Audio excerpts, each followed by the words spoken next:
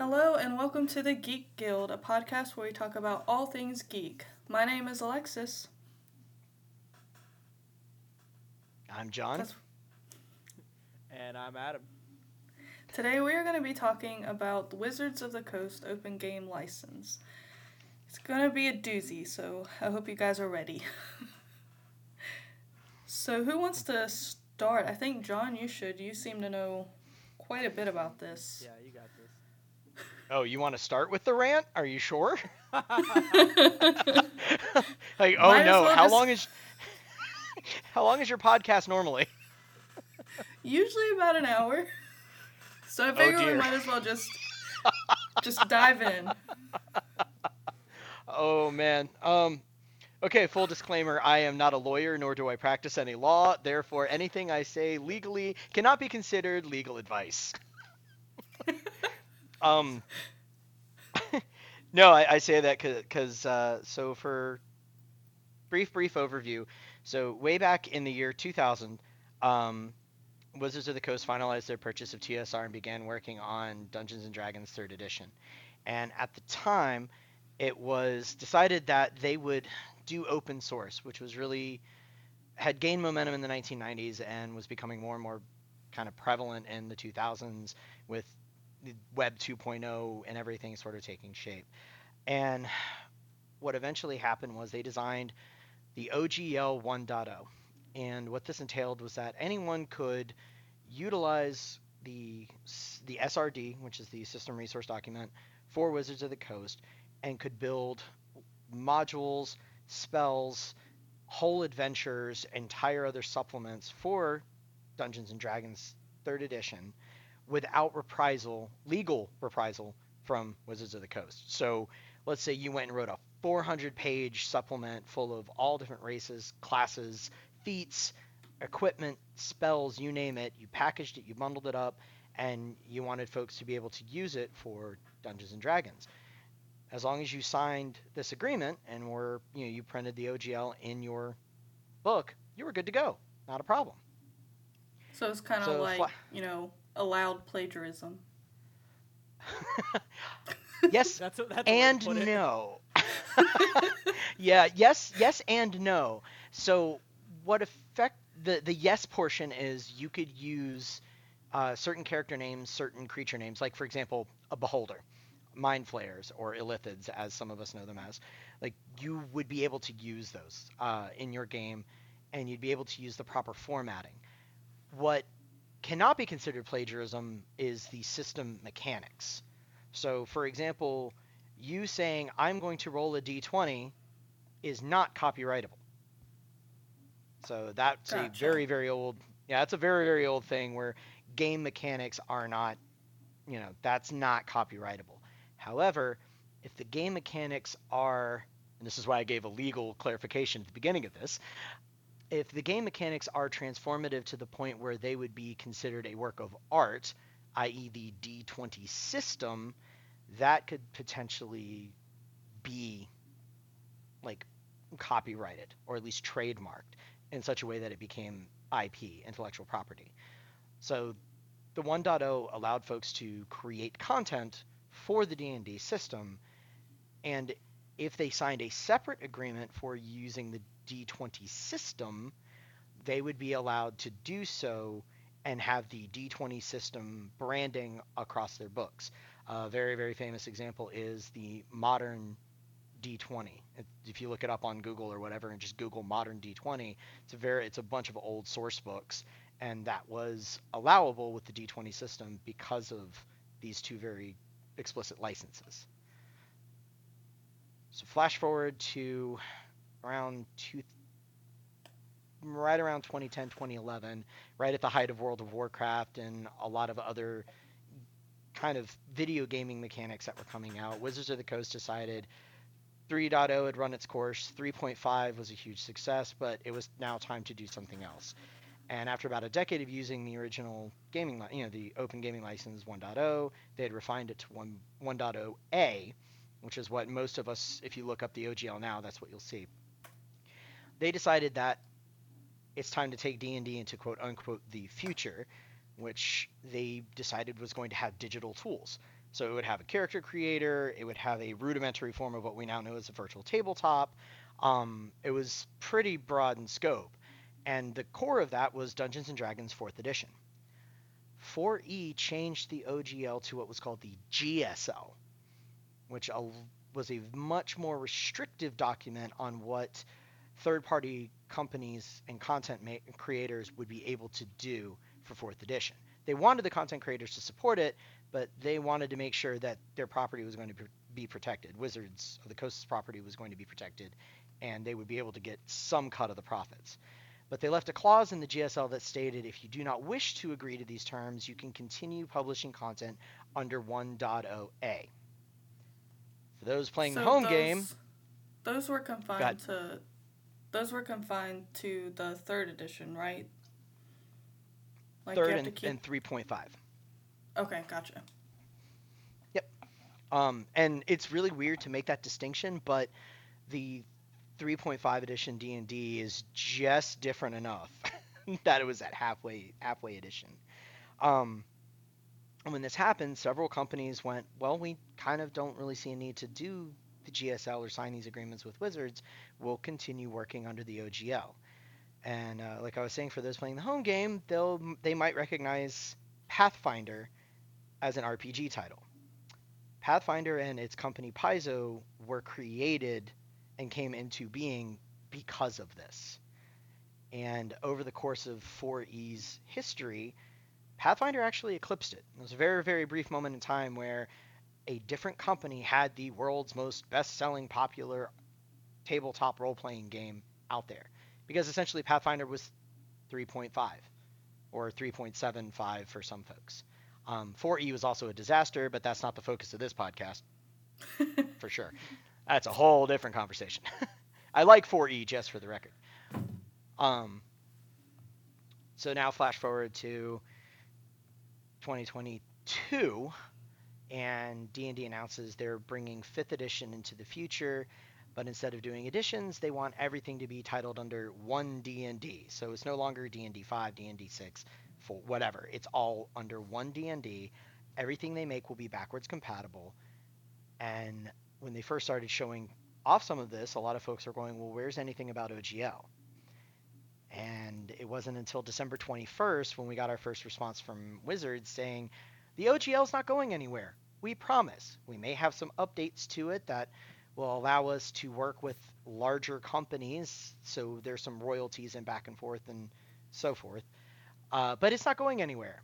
Well, flash forward to just after the New Year's when a leak on IO9/Gizmodo, same parent conglomerate, they posted what was going to be in this new OGL 1.1. And it's terrible. It's pretty bad. Yeah. You want to go? I was about to say, Adam, you want to give us your opinion on it before we launch into more?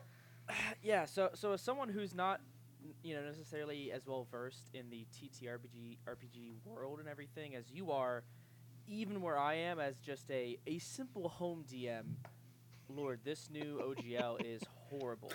So a few things about it, and correct me if I'm wrong, as you know, I am still looking into this. For the OGL, nowadays for the new one, you have to apply for it, so they could just straight up deny you if, for example, you've criticized Wizards of the Coast, the parent company of D&D, before. Of course, all previous versions of the OGL are now null and void. You just can't use them, so now you're forced to use this if you want to use anything from D&D or 5e. If you make more than I think it's $750,000 on the stuff you make with that license, you then have to pay royalties to Wizards of the Coast. I think depending on the way you make that money, depending on the source, it's somewhere between 20 and 25% royalties, which is, freaking massive in my opinion. And it's from the gross. Yeah. It's pretty that's horrible. the big kicker. It's just.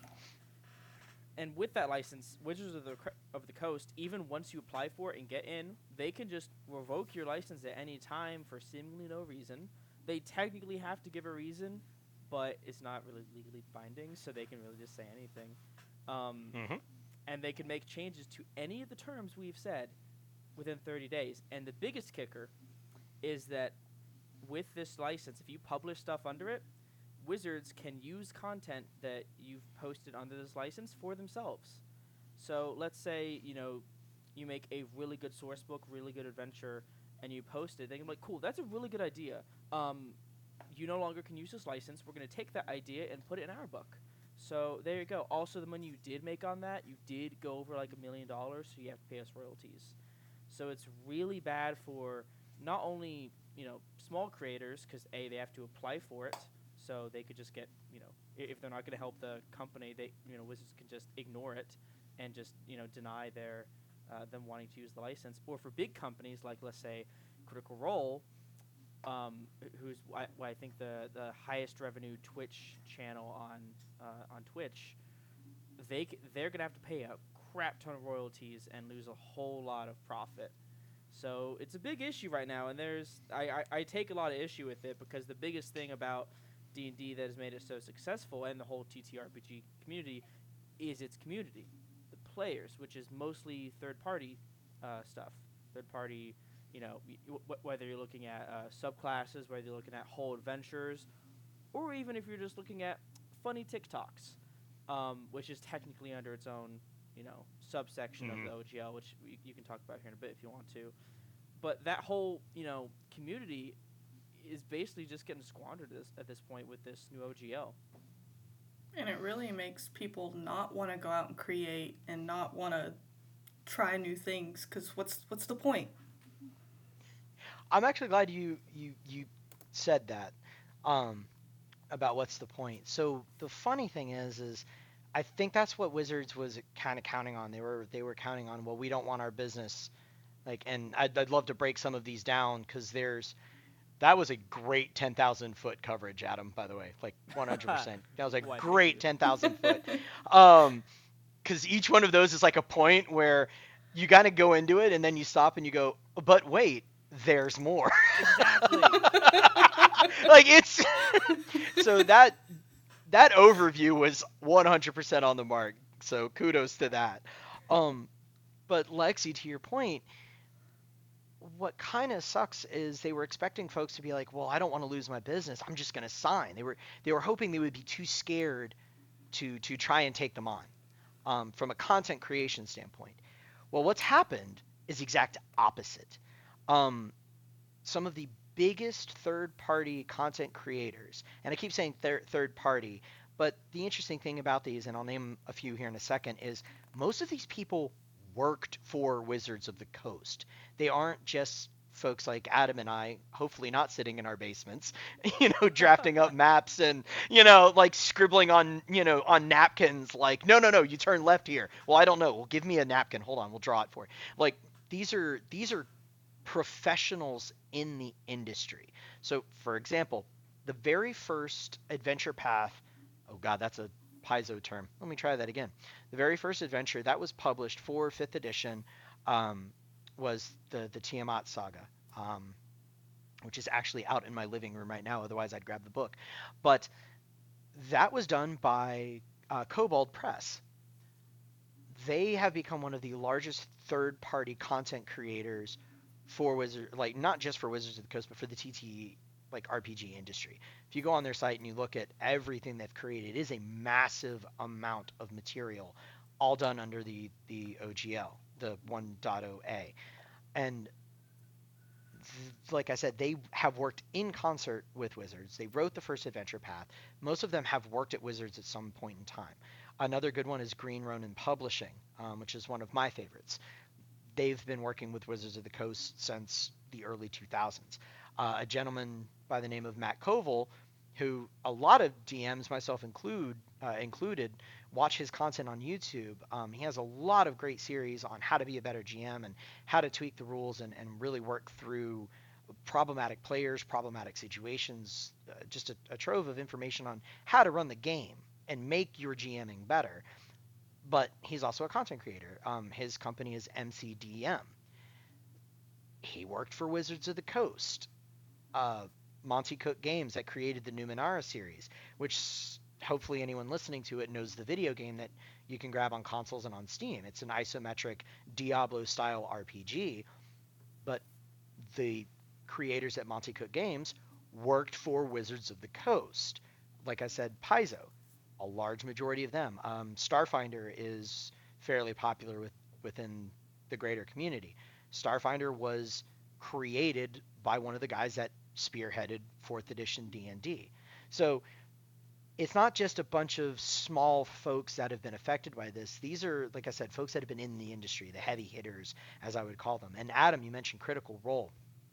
So there's a little fun piece of facts that we might get into if we get a chance to. But there's an interesting correlation from when Critical Role, Stranger Things came on the scene.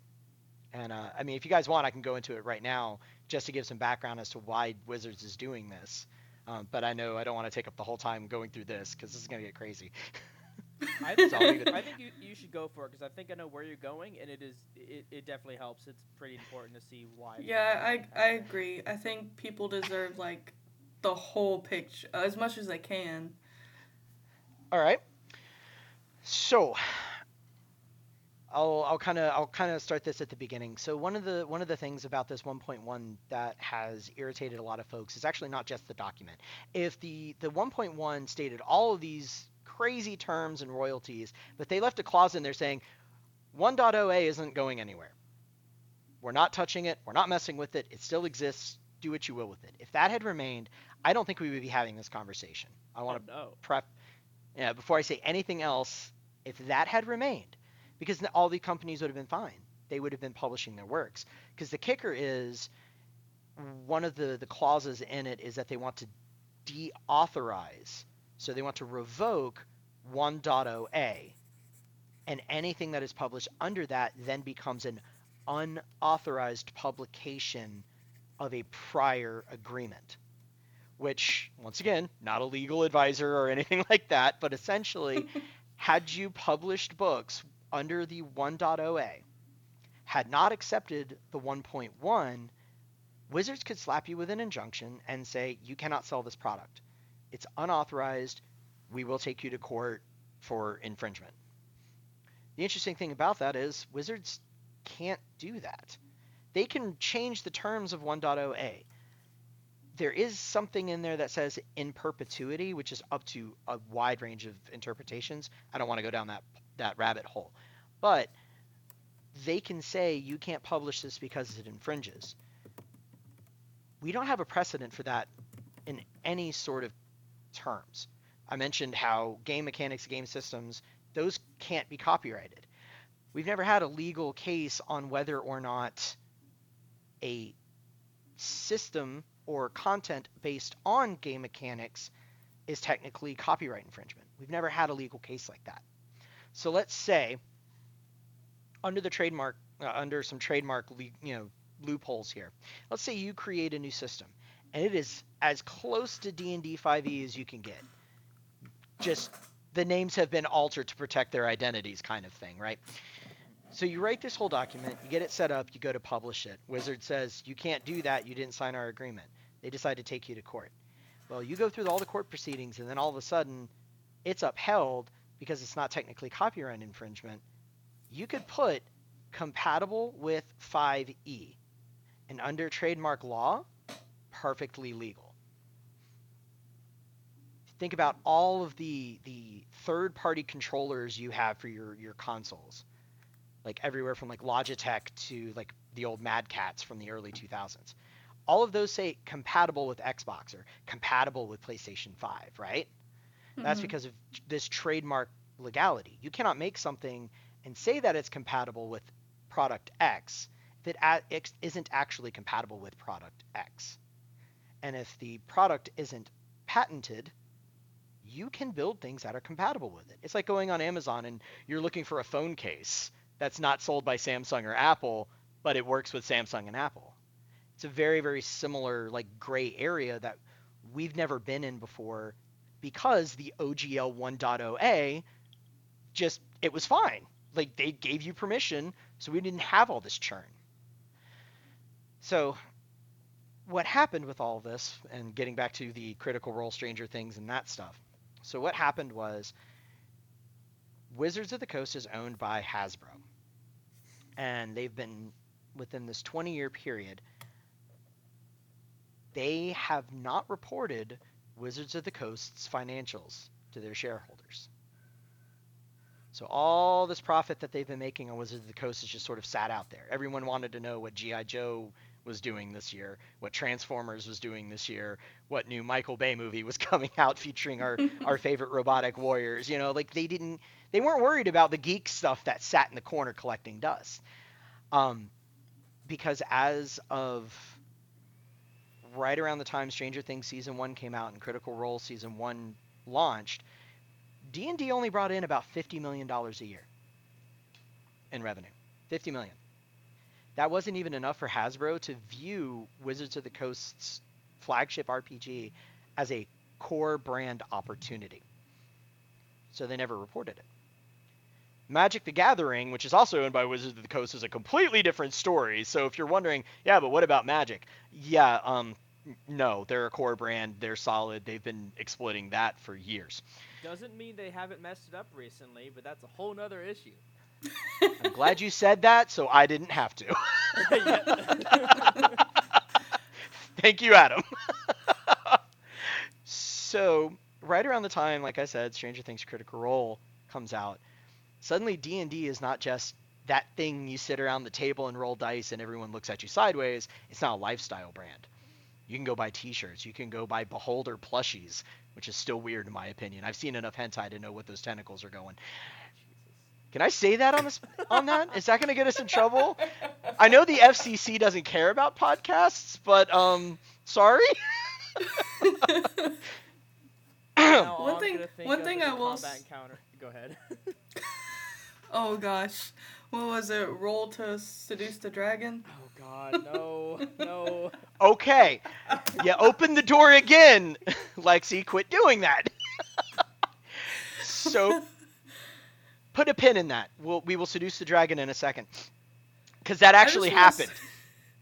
I just want to say I find it ironic that before Stranger Things and like Critical Role and everything, if you said that you played D&D, you were weird or like satanic, and then suddenly these things came out, and then it was all the rage.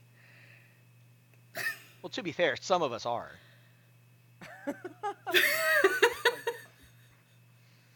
no, we're gonna have to have. I mean, I have Anton LaVey books. Again, boys. Oh, you know, that was really weird watching the last season of Stranger. Sorry, total tangent, but the last season of Stranger Things, and I'm looking at some of my friends. They're like, "This is crazy." I'm like, "This is actually based on actual events," and they're like, "What?" I'm like, "Yeah, in the '80s, like Alex was spot on. The Satanic Panic that literally happened." Yeah. Oh, poor Eddie. May he rest in peace. We're getting off topic here. No surprise. So back to Critical Role and Stranger Things. So obviously this starts generating not just interest, but it starts generating a lot of profit for Wizards of the Coast, and I mean a lot of profit. At the same time, the narrative around the TTRPG industry starts to change. Like we have D&D Beyond, which was not owned by WotC at one point. It was purchased, I think, 2 years ago for about $146 million, which was a substantial investment by Wizards of the Coast into this product. And as it turns out, all of that money was not being reported back. So about 2-3 years ago, a small group, like a think tank group, decided to crunch the numbers. They got a hold of the books because it's all public knowledge. You can look up any of the financials that you want from Wizards of the Coast. So they started looking into it, and they started piecing together how much Wizards of the Coast makes. And they took their findings and they published it, and you can look this up. It is called Free the Wizards. And the thesis was that you could spin Wizards of the Coast into its own separate, publicly traded entity company, right? Like, free it from Hasbro, let it go its own way. Hasbro can be like a parent corporation and a conglomerate, but Wizards of the Coast operates independently. The valuation from that 50 million sum that was there only a few years prior to now is about 2 billion. Whew. Yeah. D&D became that big of a cash cow for Hasbro that all of their ventures that they've been funding, all their movies, all their other projects, all their licensing, everything was being pulled from that bucket of profits. Wow. So here's the kicker. That got published. And now all of a sudden the investors are like, so how is D&D faring this year? We noticed it made a lot of money the past couple of years, and we've never really asked about. I'm so sorry for the voice, like it's terrible. No, But they it's started great. asking they started asking the questions. What do you think Wizards' response was? Oh, well, we feel that our players are under monetized and that we could be doing more to exploit this, our brand in order to bring in larger revenue and profits and thereby boost our overall margins by doing all of this. And the irony is the current lady that's in charge of Wizards of the Coast is on record saying this. Like Yeah, on record Cynthia as saying, Williams, right? yes, that is her. She came from Microsoft, the Microsoft One days when it was That a very sounds about right. closed system, microtransactions everywhere, DLC out the wazoo. And what's funny is you notice now she's gone and Xbox is doing a lot better. Like Game Pass Ultimate is legit, folks. Because they made it open source. Well, sort of open source. It's you pay for the service and you have an access to a much larger variety of and library of video games. But that was their mission statement. So it's no surprise that all of a sudden we're seeing this change coming from corporate, where all of a sudden D&D is now something that they need to focus on, and I use gigantic air quotes there. And it's because Stranger Things and Critical Role suddenly made it a household name. And the generational passing of old AD&D, Advanced Dungeons and Dragons in 3rd and 3.5, to the next generation of players, you have this perfect storm of digital enterprises like D&D Beyond, virtual tabletops like Roll20 and Foundry, a plethora of third-party content that you can dig into, and Wizards is getting none of that profit. And they're not happy about that. No, and from a business perspective, let's cut to the chase here. From a business perspective, they should absolutely be doing what they're doing now, and I want to make that very clear.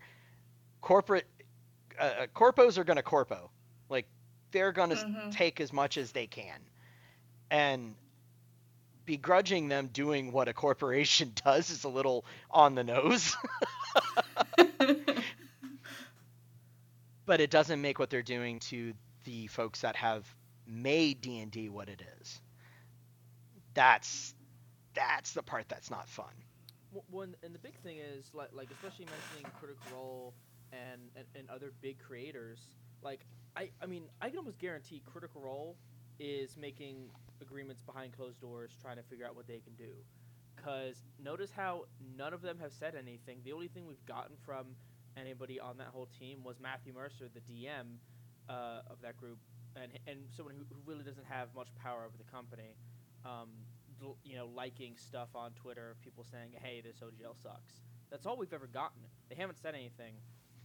It would be in their best interest to make these agreements behind closed doors, which means them, the people who actually, did, make this game so popular along with Stranger Things, but also the ones making the most revenue who would benefit Wizards of the Coast mostly, are going to be the ones who are making the agreements behind closed doors so they don't have to pay that much money. So really, the ones who this is affecting most is medium to small size creators. Maybe not even medium, maybe a little bit bigger. Like looking at Cobalt Press and stuff, as if they don't do their own thing, they'll be paying a lot of stuff. But the group who would be making Wizards a lot of money isn't even going to be. I mean, they will be affected, but not nearly as much as you may think. And that's the interesting conundrum. I'm really glad that you put it the way that you just did, because you're right. We haven't heard anything. The interesting thing, and this is going way into like put your tinfoil hats on like speculation territory, is Critical Role has been making minor changes to their campaigns over the past season where they're currently fighting the gods of Exandria. I don't know if anyone here listens to them religiously or watches them on YouTube. Yeah, so they're currently Hard yeah, it's spoilers. like Wow, John, not even a warning. So if you guys are currently watching campaign 3, maybe just maybe yeah. and they all died. Yep. Well, yep. My bad. Stepped right in that one. I'll shake the illithid out of my head. We'll be fine.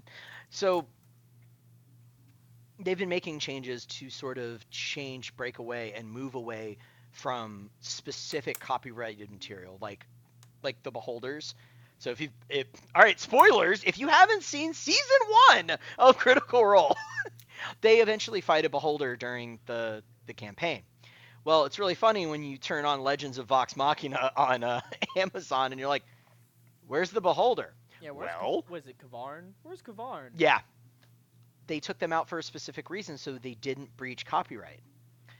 The speculation is that Critical Role is working on their own system.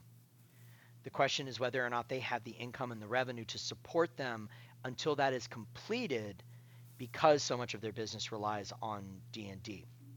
And this goes into something in that 10,000 vote overview, Adam, that you gave us earlier, where Wizards can go in and say, yoink, that's ours now, right? Mm-hmm. So Critical Role has published 2 of their own books, both in Tal'Dorei. So there's the Tal'Dorei and then Tal'Dorei Reborn, which are fantastic books. Highly recommend picking them up. I really, really love that world. Well, they've published 2 official books as well, Netherdeep and Wildmount. If they were to, let's say, wash their hands of WotC, go their own way, make their own, system, write their own SRD, and maybe provide their own OGL to their content to other creators in the community at large, the world of Exandria, under the new OGL 1.1, if Critical Role were to sign it in the short term, would now belong to Wizards of the Coast in perpetuity, cannot irrevocable international sub-license, and would not have to pay Critical Role any royalties whatsoever. And that's the kicker. So we talk about Critical Role, and we talk about all the money they generate. Well, if they break with WotC gets to go, that's ours anyway, and continue making money off of Critical Role, whether or not they're aligned with the business. So they haven't said anything, because I agree with you. They're probably behind closed doors, probably not with Wizards, but with lawyers. I guarantee you they're working with lawyers, wondering what is our best option for the future. What can we do? Now, in the OGL 1.1, Wizards does state that the creation of the world, and if any copyrighted materials to that creator exist, they do still own that work. So Exandria is still copyrighted and owned by Matthew Mercer and Critical Role and that whole company. But the fact that Wizards can just say, yeah, man, we really like the Blood Hunter class, that stays ours, and we don't ever have to pay you a dime for us using it for whatever purposes we see fit. And that goes for anyone that signs the commercial license of OGL 1.1. So Adam, you're primarily homebrew, right? Yeah, primarily. Like I own the books, but at this point, I'm just either making it all myself or doing what most people do, is looking to places like Critical Role, Cobalt Press, even the Dungeon Dudes, for inspiration. I love those guys. So when you're writing your content, do you base it sort of like largely in like notebooks and Google Docs and all of that, or do you put any of it on D&D Beyond? Like, do you physically load in spells, equipment, all of that, subclasses? Do you build those in D&D Beyond as well? Both. So I have all my notes and everything, especially my session plans, my general ideas for the plot, or just random ideas I think of, and general things like shopping catalogs in my OneNote, all organized into folders and all that. But when it comes to my campaign, so the stuff that I purchased on D&D Beyond. Kind of regretting that now. I can share with my players. I have a subscription to D&D Beyond. I have a campaign where we put all of our characters, the digital character sheets, in the campaign so they can access my stuff. I have homebrew spells. Haven't done any classes yet, but I mean, there's so many classes, homebrew items, and all of that on D&D Beyond. So it's kind of spread out. And so let me ask you a question. Imagine this 1.1 goes live, right? And they do have a commercial and a non-commercial license. And we haven't really seen the full breadth of this non-commercial part. But let's say you sign the non-commercial clause because you're like, well, I'm never going to make X amount of money. And by the way, the floor, so the 750,000 is the ceiling that they called out. Mm-hmm. The floor is 20,000. So even if you did a small crowdfunding exercise, that 20,000 could potentially generate a 20% or 25% royalty fee. Yes. Now that's, like I said, that part is speculation because we don't know exactly the contracts. And oh man. And by the way, anyone listening, you can go download the 1.1. It can be found. It's not like some weird ethereal document that, was shown on a stream or something. You can actually get a hold of the physical document itself and read some of this. Because what I'm about to say is not going to sound real. Just throwing that out there. They use Bruenor Battlehammer, if anyone's read the Drizzt books. So Bruenor is the dwarf, like the dwarf to end all dwarves. They use him as the example of somebody signing the license and leveling up their license with D&D, like with Wizards of the Coast, and how much they make, how much revenue they do, all of the stuff that they create, how they want to like. It's so insulting. Because it shows exactly what they can do. Bruenor Battlehammer is owned by R.A. Salvatore.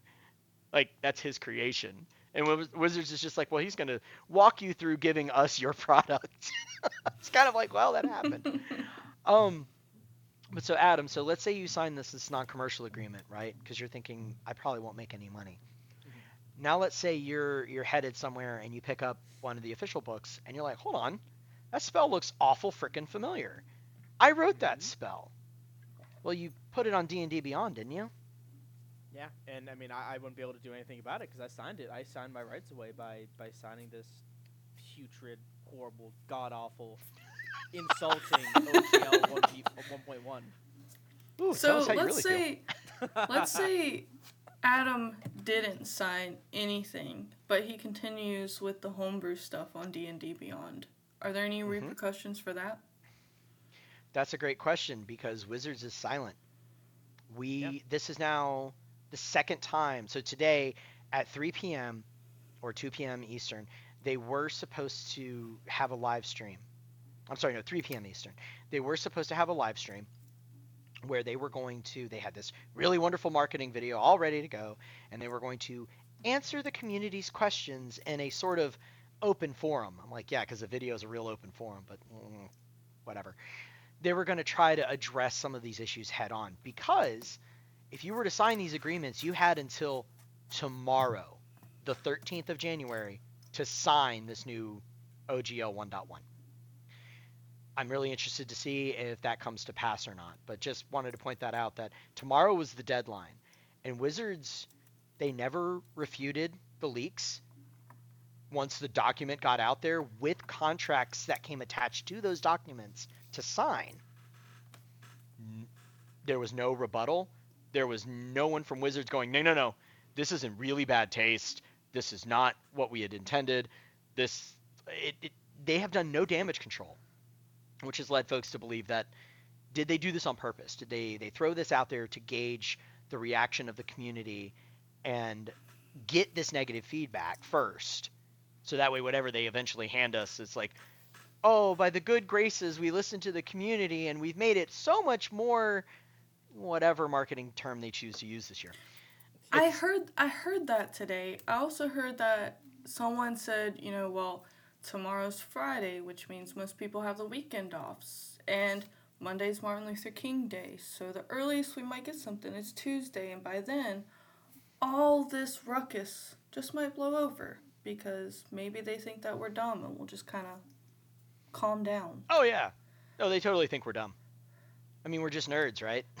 What can we really do? Did you hear? Did you hear what happened also today?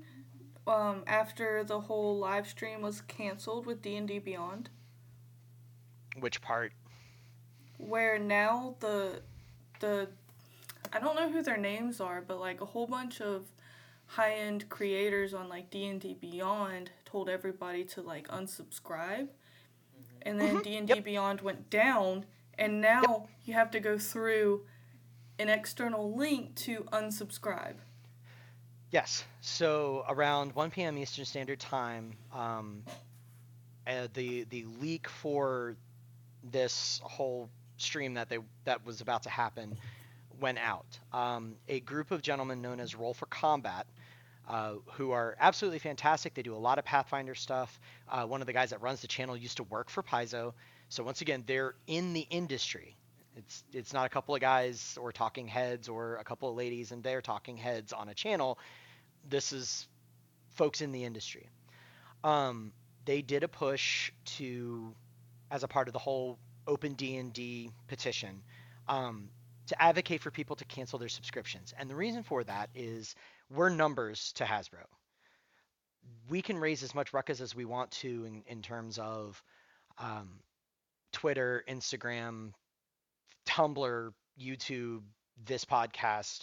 We can shout it from the mountains how bad this is.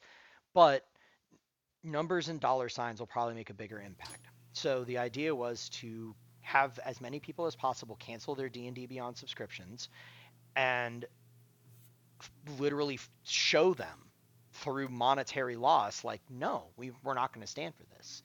I will admit I did.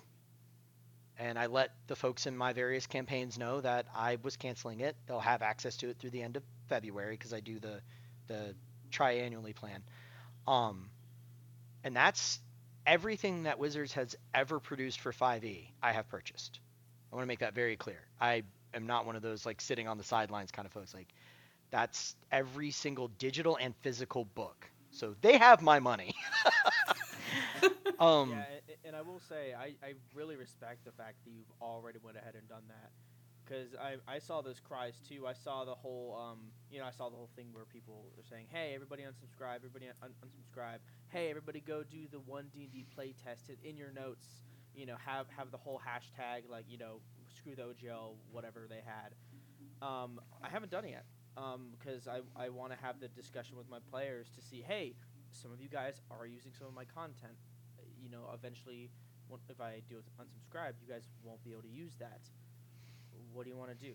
So, I haven't been nearly as forward thinking as you have.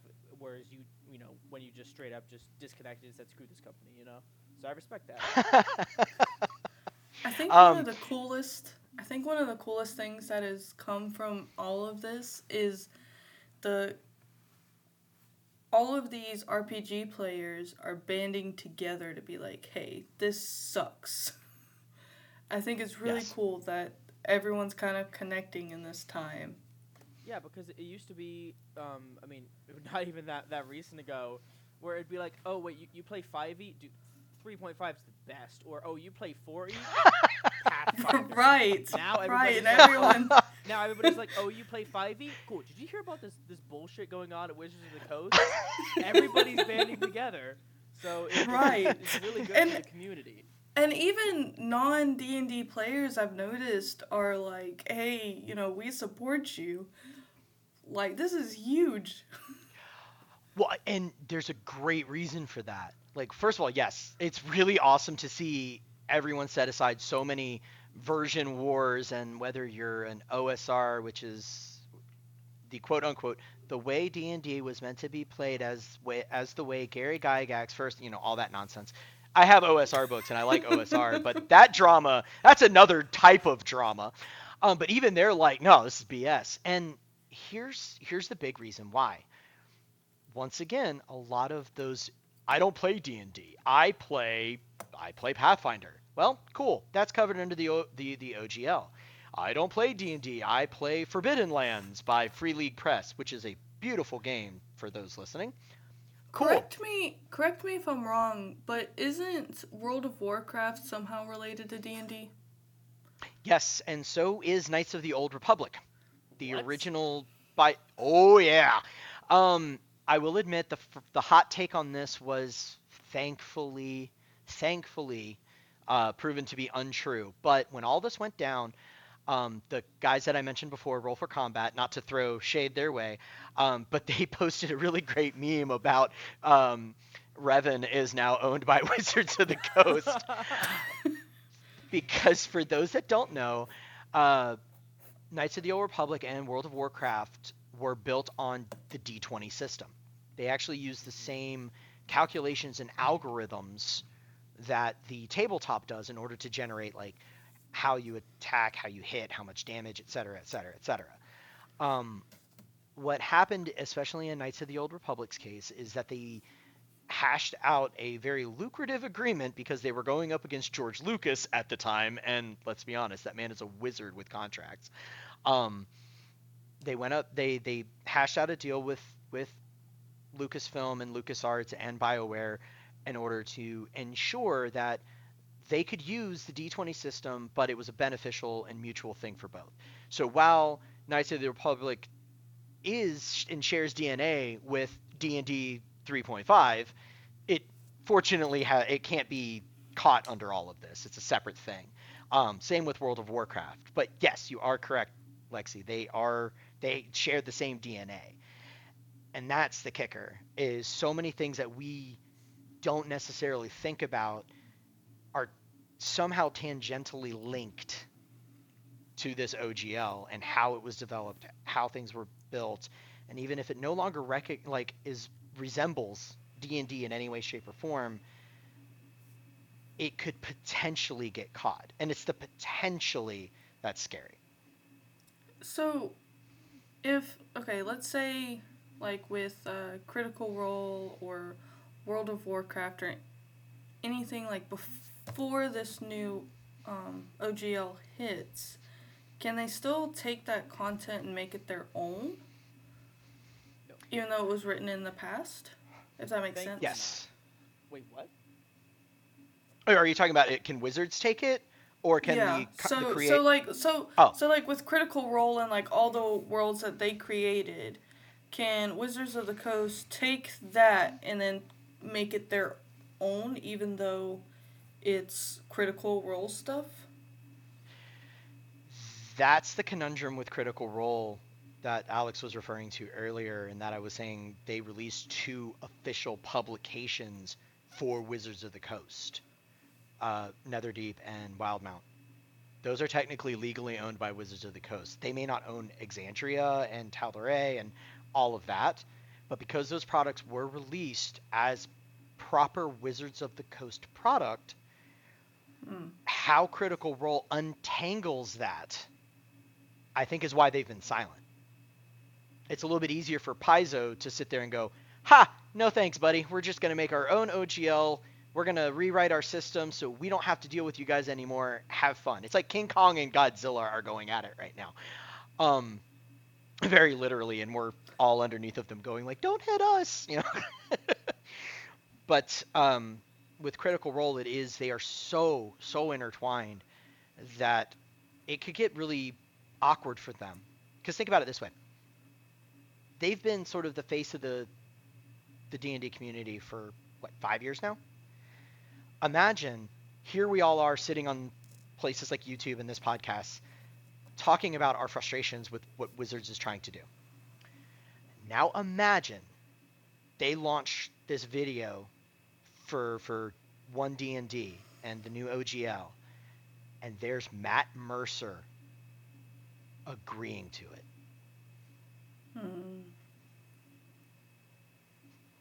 Adam, you just got real quiet. Yeah. all I could see was that beautiful long-haired man bowing. He is damn good looking, is he not? Wizards of the Coast. He is. He's damn good looking. Nah, man, it would. But You go ahead. You go ahead. I was gonna say it would be for me. It would feel like a betrayal. It'd be a tragedy. Yeah. Yeah. It's like we're now all Kenobi standing, on Mustafar going, "You were the chosen one. It was supposed to, it's like that's you were supposed to leave, all of that nonsense. Yeah. Bring balance to the force, not leave it in darkness." There, all right, I've done the quote. There you go. Um, Now, do I but think that'll happen? No, I don't think so. Even though at this point, like, Critical Role is this massive thing, and I don't think certain people still have control, like certain members of the cast being like CEOs of the company. People like Matthew Mercer specifically, like he wouldn't stand up for that. Like he's been liking people's posts that have been uh, showing that people dislike this new OGL, even though he hasn't said anything. Based on those likes and kind of person he is and how he's been in the past, I don't think he would ever do that. If he did, it would be a massive betrayal. Yep, 100% agree, and I think he knows that. They're pretty savvy, and for those that also don't know about Critical Role, is they are professional voice actors. It's what makes their content so good. Is that's what they do for a living. They know how to bring these characters to life, like not necessarily on screen as the characters, but behind the scenes as well. That's why the Legend of Vox Machina is so great, because they're just doing what they do for a living. They don't have to worry about the dice rolls anymore. Oh gosh, it turned into a love fest for Critical Role. That was unexpected. I mean, are you surprised? A little, yeah. As a matter of fact, when I first approached Lexi about asking if she wouldn't mind me being on the show, I actually wanted to talk about some of the more what I would say problematic elements of being a part of the D&D community, and Critical Role is actually one of those things I identify as a problematic element. It creates they create a very awkward set of expectations. They fudge a lot of rules on their show, and they are not what I would consider like an actual play that's designed to teach people. It's entertainment, pure and simple, and it's beautiful entertainment. But imagine someone who has no idea what it is. You show them the show, and then they want to play, so they show up to your session, and it's a bunch of kids sitting around a sheet of graph paper, with dice in their hands, and they're like, "Where's the castles?" Yeah. Where's all the amazing terrain? Where's Matt Mercer? I want a DM like that, and that gets into the whole Matt Mercer effect. Yep. I feel like Stranger Things had the same effect too. It did. Oh, that season 5, like where they're battling Vecna, and there's Eddie Munson doing his best Matthew Mercer impersonation. That scene is gold. Absolutely gold. But so not what D&D is in real life sometimes. Yeah, no. I mean, to be honest, what that would have been like, it'd be like, dude, what are you gonna do? We're already 20 minutes into your turn, and they'd be like, I don't know, man. I mean, I don't know what to do. It would just be that the entire time. It wouldn't be this epic thing of, oh, you gotta roll the d20. We gotta see what happens. Man, one of my RPGs of choice is Shadowrun. So for me, I'm sitting there looking at that scene going, man, if this was Shadowrun, everyone's gone out for pizza while while the Decker's doing their net running thing, like he's going to spend 45 minutes cracking into this, these different nodes and working his way through his different logic paths. So who's up for dominoes? We'll come back later. It's not that bad. So you mentioned that you have an RPG. Did you just mention Mm-hmm. that? So I guess that's a pretty good transition. This RPG you've been working on. Do you want to tell us about it or anything about it? Yeah, and tell us sure. how this new open game license stuff is impacting it, if you don't mind. No, not at all.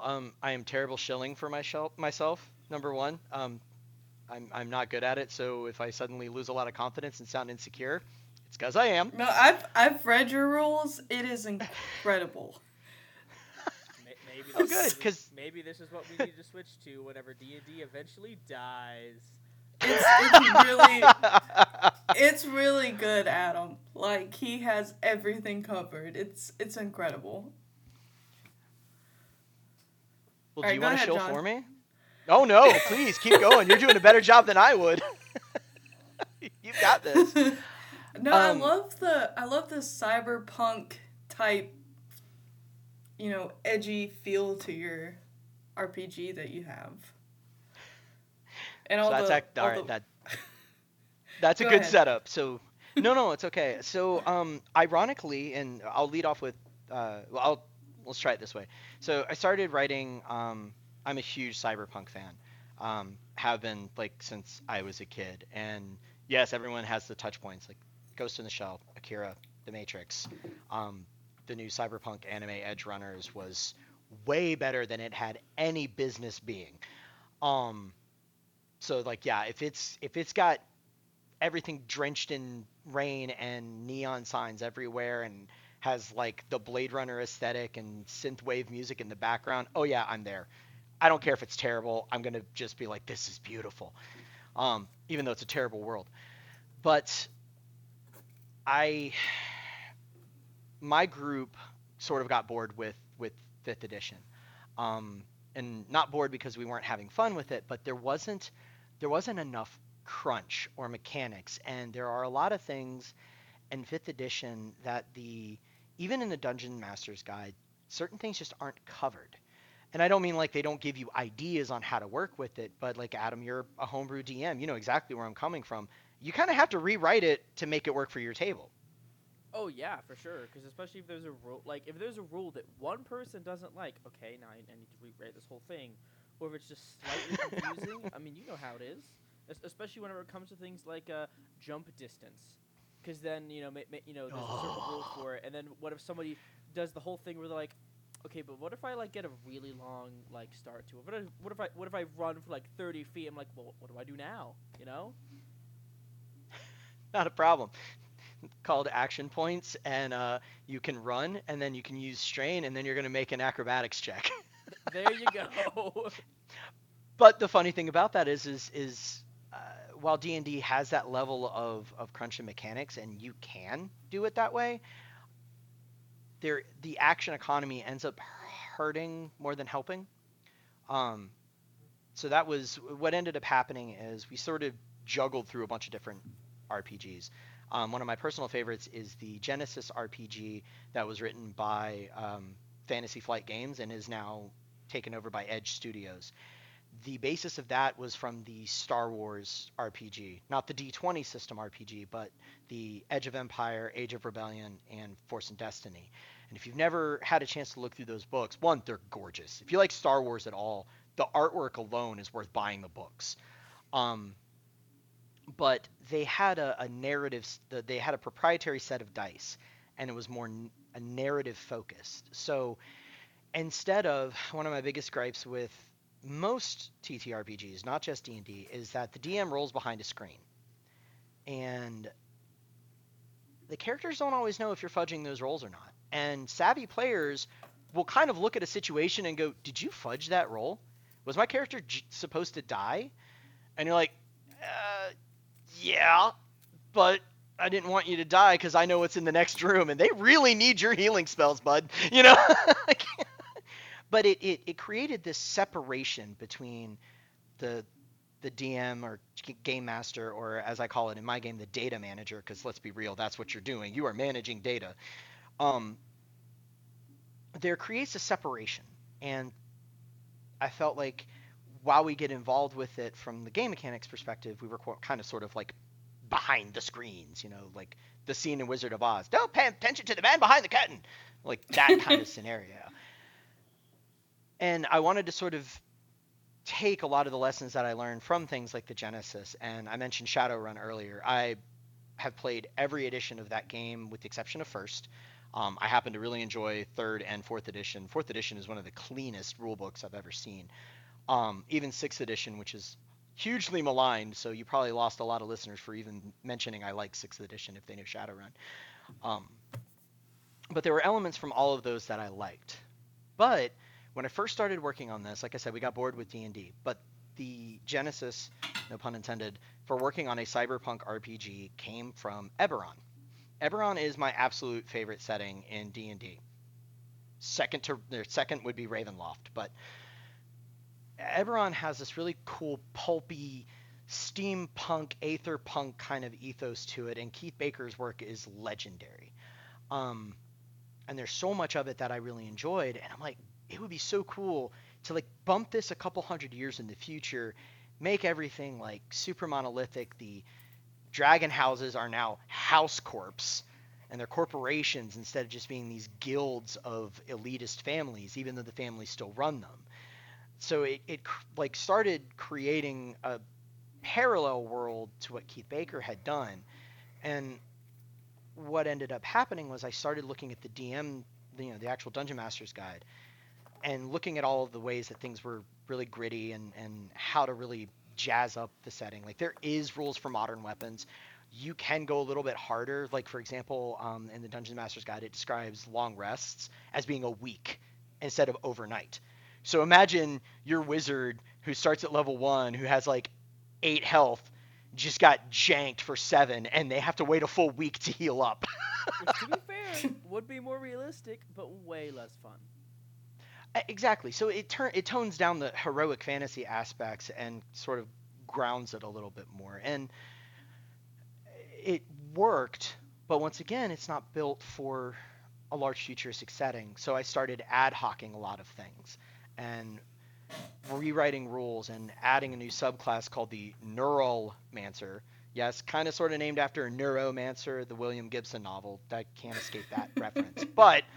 Um, but the idea was like a magic wielding, tech hacking, like techno sorcerer, right? Which are those exist. They're called technomancers in Shadowrun. Go read that. If you've never read Shadowrun, it is the most bulletproof setting I've ever read. It's amazing. But I started pulling from all these different things, and I realized at one point that it had gotten so bloated with trying to make 5e work for the table that I'm like, this is basically a different game. And I really didn't want to rely on D&D to carry it, specifically 5th edition. So I started reworking it into where it is now, which is some of Shadowrun 3rd and 4th edition. It's some of the Genesis RPG, Green Ronin's Modern Age. There's some DNA from there.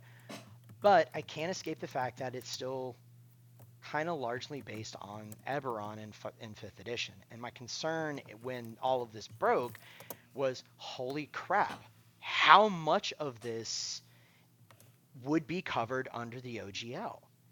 Like, how much of this could Wizards ask me to sign a commercial license? Like, so let's say I did a Kickstarter for this. It goes through Kickstarter. Somebody points this out to Wizards of the Coast. Wizards of the Coast comes back and says, yeah, you've used the term long rest, and long rest in the Dungeon Master's Guide is this specified quote of text. No matter how I rewrote it, the basic idea is still there. It takes 7 days for you to fully heal. Is that mechanic copyrightable? Is that mechanic covered under the OGL? I'm only been working on this for a year and a half. I don't have that legal knowledge to know whether or not it's covered or not. So when I first saw this, I'm like, crap, a year and a half, I'm concerned now. So I've since started rewriting the rules from the ground up, removing anything that is in reference to D&D. And it's, I think since Friday, when all of this first started happening, I think I've lost 3 or 4 nights of sleep. And I work a regular job too. Ironically, I'm a business analyst. I'm a DM for real. That's what I'm going to school for. Oh man, you're gonna love it. It's a great gig. Do you think because of all of this, you're going to end up stop writing your RPG, or are you going to continue and just try to find the way to make it less targetable? So that goes back to what you said earlier, and Alex, you touched on it, or Adam, you touched on it as well. Sorry. Adam and Alexis, similar. Apologize. So sorry, my insecurities are showing now. But it's what you said earlier about folks stopping or giving up or being less creative. And what I noticed from the community is as soon as this broke, it was a very huge flag planted in the ground saying, hell no, we won't go. They're not going to stop. They're going to continue to do what they do and love, which is create. And it was really, really gratifying to see the community do that. Like Paizo, as we've been talking, just released a statement saying they're doing their own OGL, their own game. Like, they just made their statement loud and clear. So now they're going head to head with WotC, officially going head to head with WotC. Sorry, Wizards of the Coast. For those that don't know the colloquialism. So I just for me, learned that today. Oh, WotC? Yeah. So for Yahtzee. Oh, God. Now I've got Harlequin in like a dragon onesie running through my head, and that's not a bad image, but beside the point. So the community rallying and doing what they're doing is actually giving me a lot of hope. And part of the reason why I've lost those nights of sleep is not just worrying about what to do, but like, no, I'm not going to stop. Like, if anything, now is probably the better time if anybody wants to do content creation to do it. Yes, it's easy to create spells for D&D. It's easy to follow their template. But what it does is it pushes you a little bit further. It's like, okay, I don't need D&D to do this. You know, the home brewers at home, they've already written their own rules. They already know how to work out how conflict resolves differently. You know, when someone asks for a perception roll, they're like, it's more of an empathy roll, so I'm going to make that a skill now. Like, that's not in D&D. That's nowhere in the SRD and is not covered under the OGL.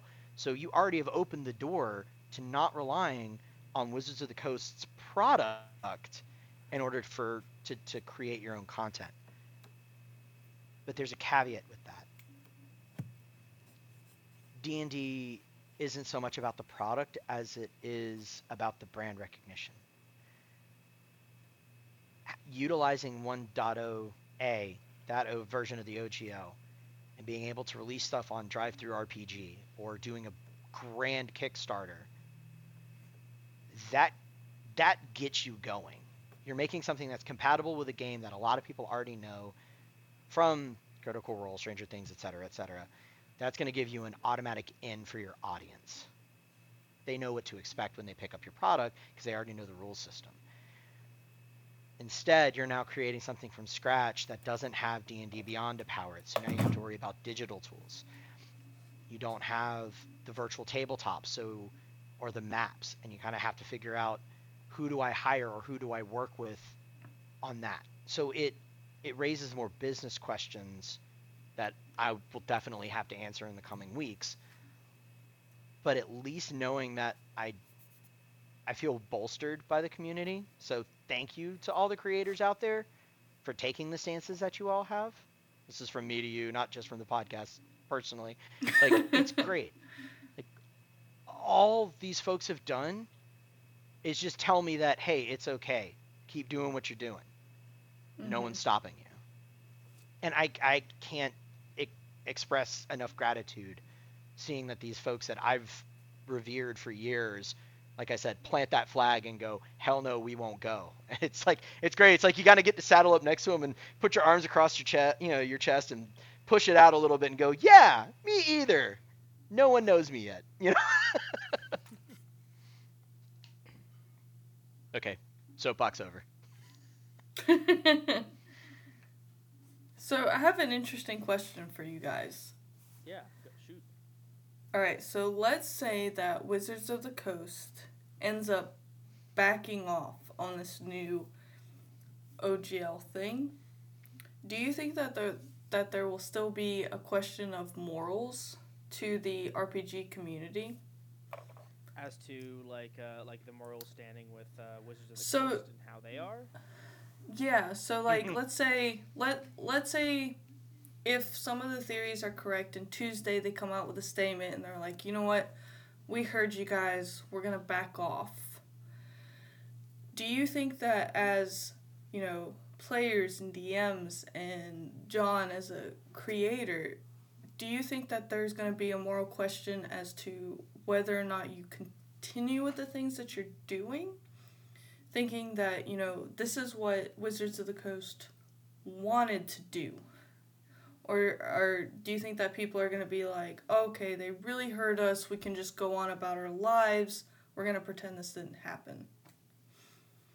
Well, the way I view that is that this isn't just Wizards of the Coast, the D&D company. I mean, there's all kinds of things their parent company Hasbro do, but Wizards of the Coast, they also make Magic, and seeing as the way they handled Magic, and how in a similar way they're kind of handling D&D now. No, if they retract this, I don't think that personally, I'm not gonna think, okay, they hurt us, they understand what they were doing was not right. No, that's what they wanted to do. So just in the way that I'm no longer buying Magic the Gathering products, if I decide that that right now, if they do go through with this OGL, I'm not going to buy anything. Even if they, go through and say, no, we're not going to keep this OGL. We're sorry. We're just going to keep it the way it was. I'm probably still not going to buy anything from them because I think the morals are messed up. The people who are on the ground floor, like the people who work there and come up with the ideas, the low level people, I'm probably fine with. But it's the people up top who I have the main issue with, and they're going to make me, no matter if they keep this OGL 1.1 or go and get rid of it, I'm just not going to support them anymore. What about you, John? How do you feel? That was a great response. I almost feel like we need to have a podcast to talk about Magic now. Oh boy. I'm like, that would be a fun one. Oh, I know. I feel like we need to give you the spotlight and let you go. Like, seriously. I'd love to hear your thoughts on it. Well, hey, viewers, you may have a Magic the Gathering episode coming up, I guess. As Adam knows, I know literally nothing about Magic the Gathering, so I could definitely benefit from a Magic the Gathering podcast. Okay, let's do it. Yeah, well, first of all, yes, let's do it. Second of all, Lexi, don't worry. WotC doesn't know about Magic either. If you... Let's save that pent-up hatred for the Magic the Gathering episode, because, boy, trust me, I got you covered there. I'll get y'all with schedules. We'll work something done out. And done. So, but going back to your question about, like, it, I do believe it is a moral question. But there's two parts to that. One, a minor disclaimer. Anyone that chooses to continue playing 5th edition or purchasing products from WotC does not deserve any ire. And that bears repeating. They do not deserve any ire. It's a game. What about the basement people who just like to play? Yeah, and that's exactly who I'm thinking about. They know the system. They know the game. It brought them friends. They have built their own little community. I mean, Lexi, you went to your first Ren Fair because of D&D, right? Yeah, my D&D people. Exactly. Who are we, no matter what WotC has done? That's just not something that we should advocate for them to take away from them. By saying, like, oh, you support them, like that's not okay. Like, you should know better. Like, that's not appropriate. So I think the better response is, it's more of like an eyes wide open thing. Like, the company has made some mistakes. This is a big one. And this isn't just like a mistake that we can come back from, which I can correlate to another company that I have some issues with, which is Games Workshop and Warhammer 40,000.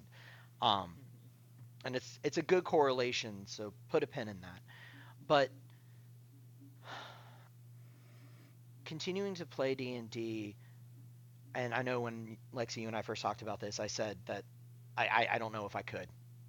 I know what they did. I cannot, in good conscience, buy another product of theirs. I had the Dragonlance book in my hand about 2 weeks ago, and I know what went on with Dragonlance and what they did to the creators of Dragonlance, which is why, by the way, there is the clause in the OGL about them owning in perpetuity the sublicense and all of that. It's because of what happened with the Dragonlance creators and them having to settle out of court to continue using Dragonlance as a setting for Dungeons and Dragons. And for those that don't know, Dragonlance was the first setting for D&D. It was not the Forgotten Realms. The Forgotten Realms didn't come around until 3rd edition. AD&D. I'll correct myself. But continuing to buy products from the company, knowing that that's what they could be potentially doing, that they could be completely stealing from their community or from anyone that chooses to sign the OGL, if it is released the way that it has been leaked to us with the contract signed. If they walk it back, no matter what they walk it back, I totally agree. This was what they wanted to do. We got them to back down, but it doesn't change the fact that this was their original bargaining chip. And it's taken them this long to prep any sort of response. Even a simple tweet saying, "We've heard you, this was too far, we will fix it." Like nothing, not even an acknowledgement of what we're doing right now, which is venting all of our frustrations. The only thing that we got was a blurb on D&D Beyond's, fan or community blog saying, "We know you have questions," and they actually used quotes around questions. I'm like, you can bleep this out and post if you want, but motherfuckers, it's a bit more than questions. But no, I can't in good conscience continue to buy product from them from a D&D perspective. There's too much else out there. Like I said, I'm working on my own, but there's other systems that I would rather invest my time in. Like I said, Shadowrun, I love that system. But for anyone that does choose to continue to do so, and this also falls under the D&D Beyond, if you choose not to cancel your subscription because you have all these notes, you have all this product, you have all these campaigns, you're running with your players, asking someone to cancel their subscription as a gigantic middle finger to WotC, it's their choice. I feel like any sort of like pressure to do so just feels icky. It feels just as icky as what WotC is doing. It's like we want our voices to be heard, but we don't want to pressure other people to jump in line on our side. I'm like that. It's not. We're not any better. Yeah. And because I've seen a lot of people also not just saying, hey, cancel your subscription. Hey, stop buying Magic the Gathering. Hey, stop even playing, Magic and stop playing D&D. Now that's a little much. There's a lot of people who's been saying that we should just stop playing D&D at all, with everything we currently own, and just get rid of all of our books and go to a different system. I think it is especially perfectly fine for people who are just like, hey, I own these books. I'm not going to buy any more because screw that company. I'm just going to keep having fun with my friends downstairs. I think that's perfectly viable. And I don't think that's immoral. I think that's, at that point, they're not making a difference towards whether or not this company is, succeeding and profiting off of third-party companies at all. I hear eBay's stock just went up by bunches because of all of the third-party sales on there of D&D books. Ooh, I need to get that's a fair point. Not for D&D stuff, for terrain specifically. I mean, yes. I'm not buying anything for D&D. Yeah? Yeah, absolutely. I really need some more ruins. You have any options? Trust me, I'm building my own collection myself. Oh, styrofoam. So Adam, I have a question for you specifically. Ooh, okay, I'm interested. Okay, so as a primarily homebrew DM, how do you feel that this will impact you? Do you feel like you have the need to sign this contract, or do you feel like you're just gonna go rogue and not, mention anything? Because for our campaign, we use D&D Beyond, so like everything that you have homebrew is like on there. That's a really interesting question because as a homebrew DM, disregarding the books and all that and everything that's first party and the rule set and all that, everything that I have made is primarily actually offshore. It's not on D&D Beyond. The only things we have on there are our characters, which, we can always move over. We can just, either print out our character sheets or just move them over to a different site. Which, I mean, that'd be a whole other can of worms. Because okay, what about that site? Are they gonna have to use OGL? But we could find a way to make that work. All the items I have, all of the feats I've made, that could all be we could do that a different way. That stuff I'm fine with. However, there's some other things I do worry about. While I recognize the value of first-party books by Wizards of the Coast, a majority of what I use and take inspiration from is made by third parties. So, with OGL 1.1, that's really going to impact me because I won't be able to use stuff. I won't be able to use stuff made by Kobold Press or the Dungeon Dudes, or take inspiration from Critical Role because maybe they're going to have to, their content's going to be limited. So all of those things I could use are going to be really, really diminished. And alongside with OGL 1.1 is 1D&D. We don't even know if 5e is really going to be supported anymore. Heck, it probably won't. And I mean, that's a whole nother can of worms. And that's something we gotta talk to our players about. Alexis, specifically, you, me, and the rest of our group need to talk about that. So, as a DM, and I think our entire group, yeah, it's gonna impact us in at least some facet, depending on what we do, whether or not we go completely away from D&D Beyond. Okay, it won't affect us that much, but if we decide to stay on D&D Beyond, so you guys have access to the things I've purchased, and it won't be as much work moving everything over. I mean, it'll definitely still impact us, not even in just a physical sense, but also in a moral sense, because then I'll be like, okay, I am paying money to this company, I'm using their product. What does that say about me? Yeah. I would like to point out one thing, that with 1D&D they have stated that everything 5th edition will be compatible with it. Really? That was one of the Yes. Yep. That was one of the mission statements for like their design ethos, is that everything that they make is backwards compatible. The 1D&D is, so it's more about having everything under one roof. So let's say they change terminology, that would be a digital update as opposed to just the physical books. Specifically with Spelljammer that got released, they released Spelljammer, which anyway, I loved Spelljammer when it was AD&D, and the product that WotC released it's coherent, and it's beautiful. I got the full hardback set, it's really awesome. But there was a character race in there. They use Ancestry now for 1D&D, but it was essentially like flying monkeys in space. So Wizard of Oz, just they had liftoff control.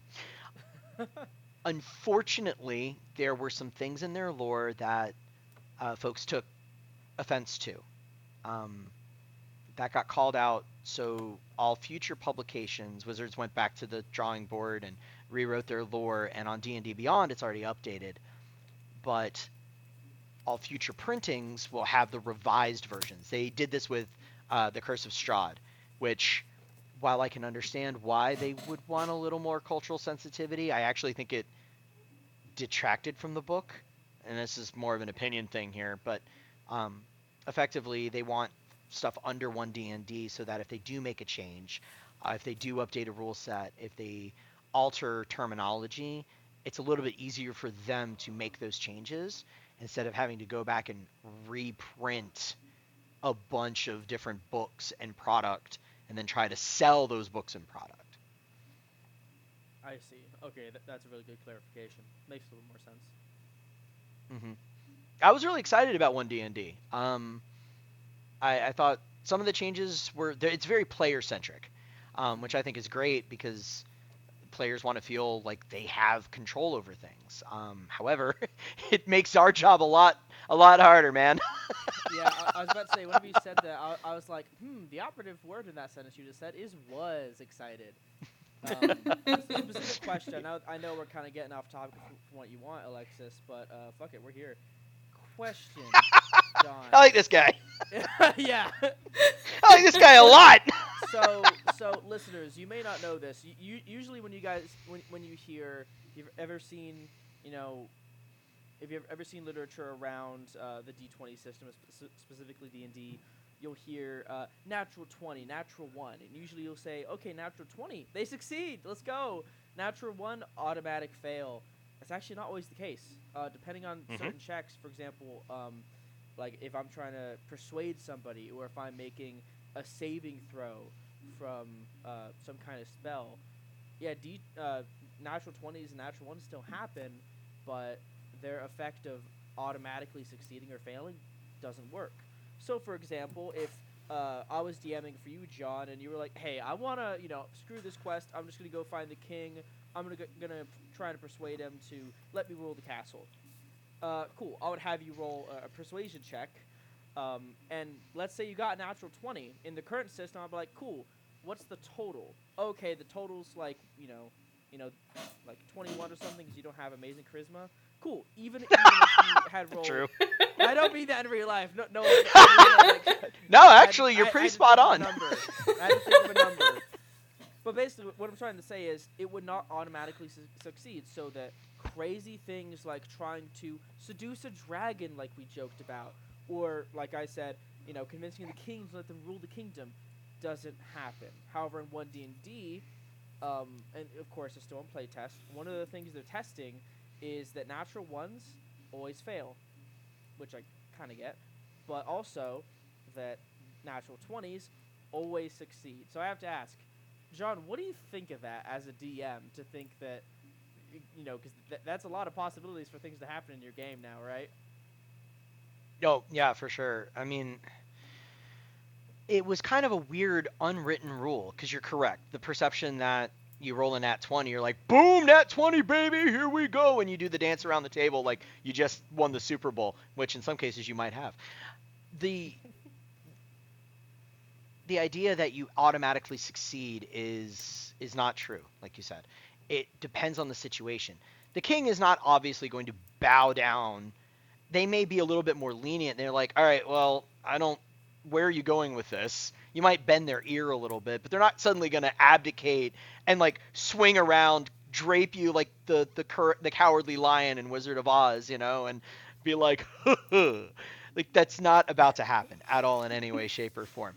Like, and the same thing with like a 1. Yes, that's a failure, but I don't think it should be like that's it, you're done. Like, and this for goes back to once example, again. What if that rogue ability where if you roll below a 10, you treat it as a 10? So I guess in this new system, it would just, a natural 1, you would just fail automatically, which kind of screws over the rogue class. Oh, for sure. But rogues are OP, right? I mean, yeah. We love them. Come on. Well, in 1D&D as well, they took away sneak attack, the bonus damage. Yeah, I didn't look too far into that, mostly out of disappointment. But no, so I'll use a couple of examples. So the way that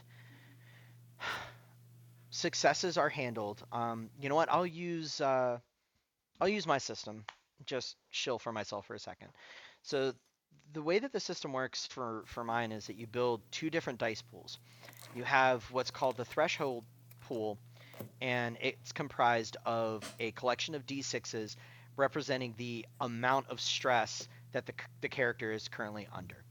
You roll that pool first, and for every 4, 5, and 6 that are rolled, those become your target number.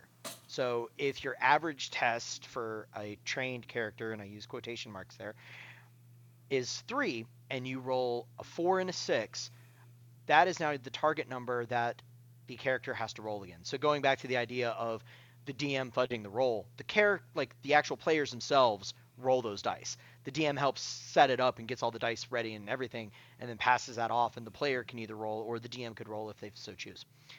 What happens next is the player gets a choice. They look at that 2, and they look at their stat, which is their ability, and let's say the basic stat is 3. They grab 3 of their own d6s. Then they look and see if they have a linked skill That's a focus of that stat. They upgrade one of those D6s to a D10 for each skill focus that they have. There's trained, learned, and experienced, and there's only 3 levels. So if you have 3 ranks in a stat, you could upgrade all 3 of them to D10s. With the D10, it's still the 4, 5, and 6, but on a 9, you score 2 hits. On a 10, you score 2 hits as well. So you form your dice pool, and then if you're still kind of unsure, the average right now seems to be 2 regular D6s and 1 D10. If you're just that worried that you're not going to pass it, you can use what's called a scene pool. And based on your stats and however all the formulas work out, you have a small pool of dice that you can borrow from during that scene to help your roll out. And through various features, you can also gain bonus dice. So you might end up with a pool of 5 D6s and a D10. And then you have the glitch die. So you take this pool and you roll it. For every 4, 5, and 6 that you roll, you gain a hit. Every 9 and 10 you roll, like I said, you gain 2. If what you roll is higher than the target number, you succeed. If it is equal to, it's a partial success. Anything lower is obviously a failure. But wait, you're not through yet. The glitch die, if it rolls a 6, it's a positive glitch.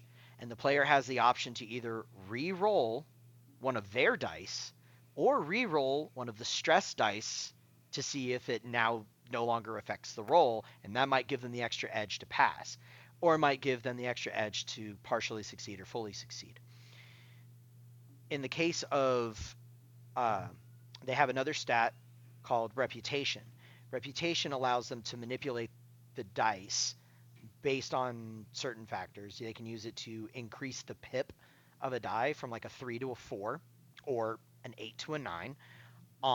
They have the ability to re-roll a dice per reputation used or add a dice per reputation used. So there's a way that the player can really impact the scene. So let's say you roll everything, you kind of went for it, but you were like 1 pip away from passing, like a full complete success. You could boost that by using the reputation to give it. So it now makes all of the resources that you have matter. It makes the stats that you have matter, and then it makes your skills impact the rolls matter as well. And what I've seen from rolling this with my table is that there's a real genuine excitement and a real moment where you're like, oh man, if I burn that reputation, I don't have it again for the rest of the session. Do I really want to use it right now? So you have to make choices. And the only natural success where you pass it is if you roll all of your dice and they all roll 6s and 10s. It's just your whole dice pool comes up Yahtzee. Like, obviously, you're going to pass. With a full house. Exactly. Yeah. But it's only 6s. The same is true if you roll only 1s. It's an automatic failure. And the funny thing about that, and yes, of course, like, the reason for that is the mathematical probability of rolling 10 dice with all 6s does exist. But the ability to do that is so, you can actually do the formulas and the algorithms to find exactly what the percentage of that is, but it's possible. So I had to account for that some way in the system. So that's the only way that you can actually fully pass it no matter what. But it gets away from the idea of you rolled a nat 20 or you rolled a nat 1 because those just don't exist in the system. It's solely based on the excitement level of manipulating the dice pools in order to figure out the most optimal combination to help you pass that test with the resources that you've built for your character. So the character matters, and the character directly influences their ability to overcome the stress that's been placed on them. Extremely long-winded answer, though. I am so sorry. No, that was a really, really good answer. I like the idea of that system. Same. So after all this, do you guys think that you'll still be playing? I mean, we have a session tomorrow, don't we? I work so hard on nights. Yeah. So the way I view it, yeah. I mean, all still be playing. We as a group will still be playing.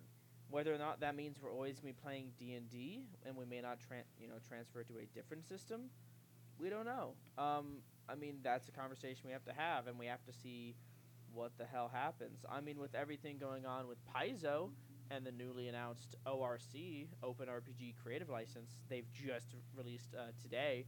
Not released, but Announced. Yep. Which, by the way, their site's crashed. I was looking it up. It's like it's crashed. A 502 bad gateway error. Ooh, no good. But no, same thing for us. Like I said, I don't hate D&D.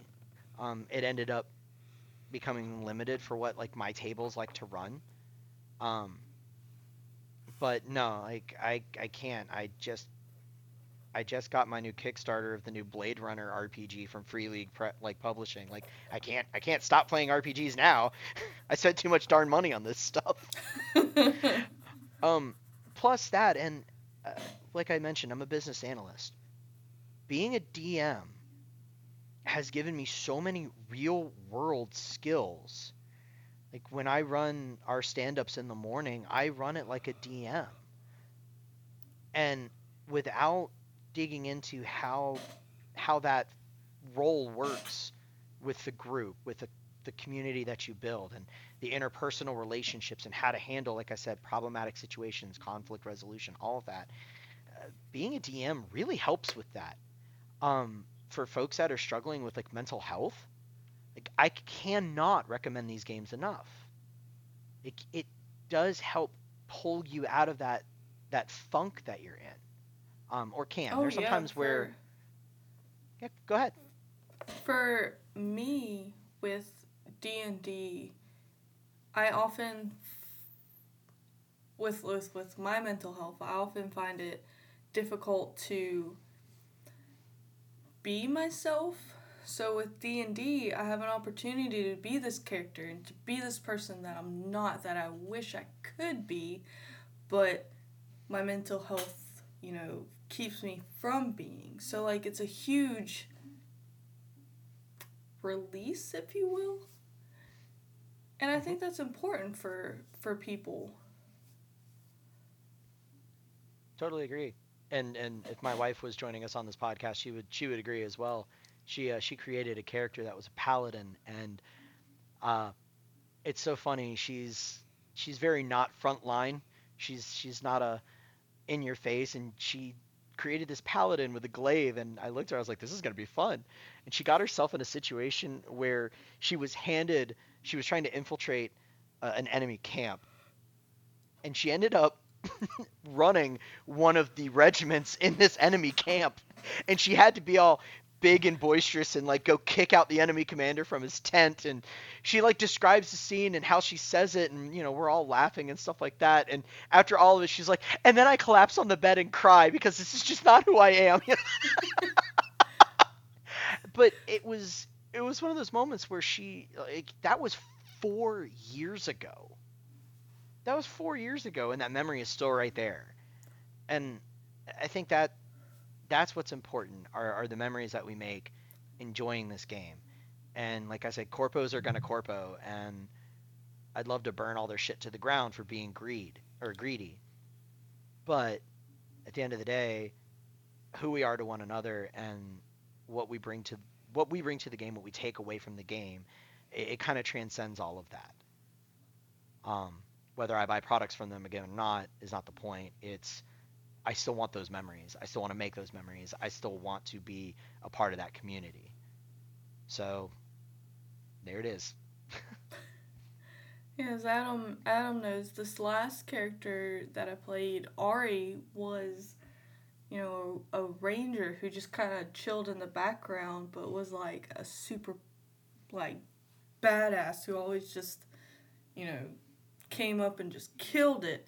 Which, if anybody knows me in real life, I'm just kind of weird and just kind of shy and not ever taking chances. So it was great to, like, get out of my comfort zone. And the current character I'm playing, Nyx, is just an asshole and, like, super boisterous and just in your face, and it's nice to pretend to be somebody that I'm not.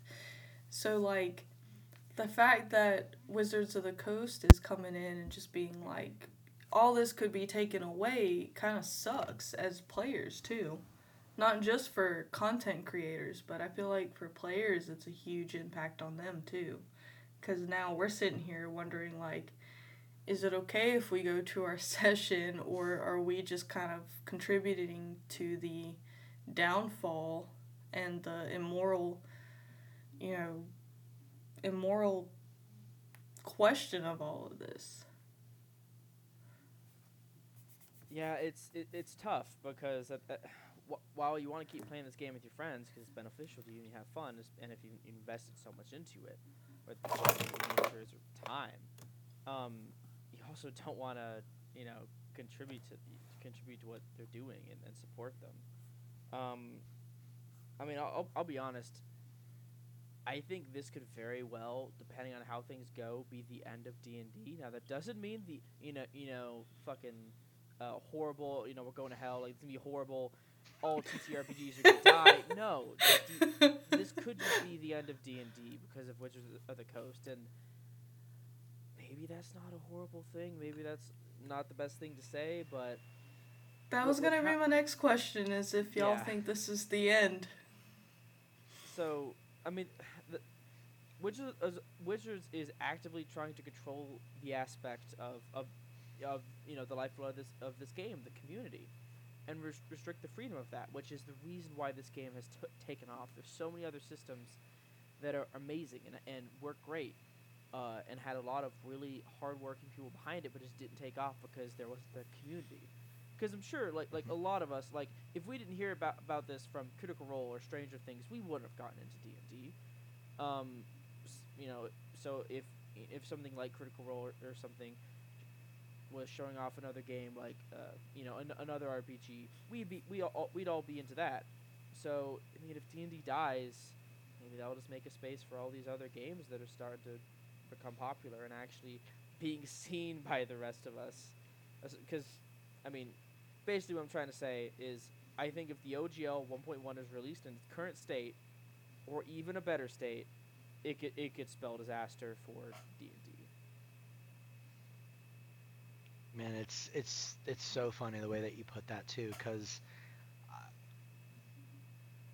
the first RPG that I really got into was with a really good friend of mine, who I don't see nearly as often as I wish I did, but it was Pathfinder. It was Pathfinder First Edition. Um, I was more of a Magic the Gathering fan and like card games and then video games, of course, but like actual traditional paper and pen, it was actually Pathfinder.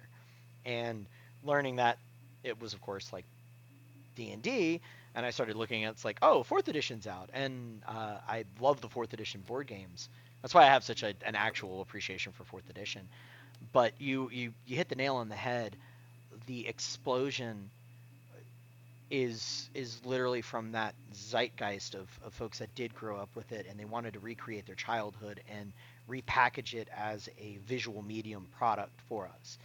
And whether it was Critical Role, I actually would like to throw a shout out to one of my favorite D&D podcast groups. They're called Knights and Nerds. Their first season involves the Faerun 4, and it is one of the funniest actual plays I've ever listened to. You have characters like Spruce Lee, Beyonce,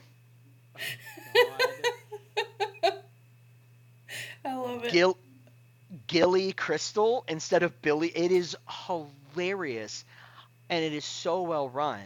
But while I was learning how to, when I picked up the reins of DMing back in, oh my god, not showing my age, it's been a hot minute.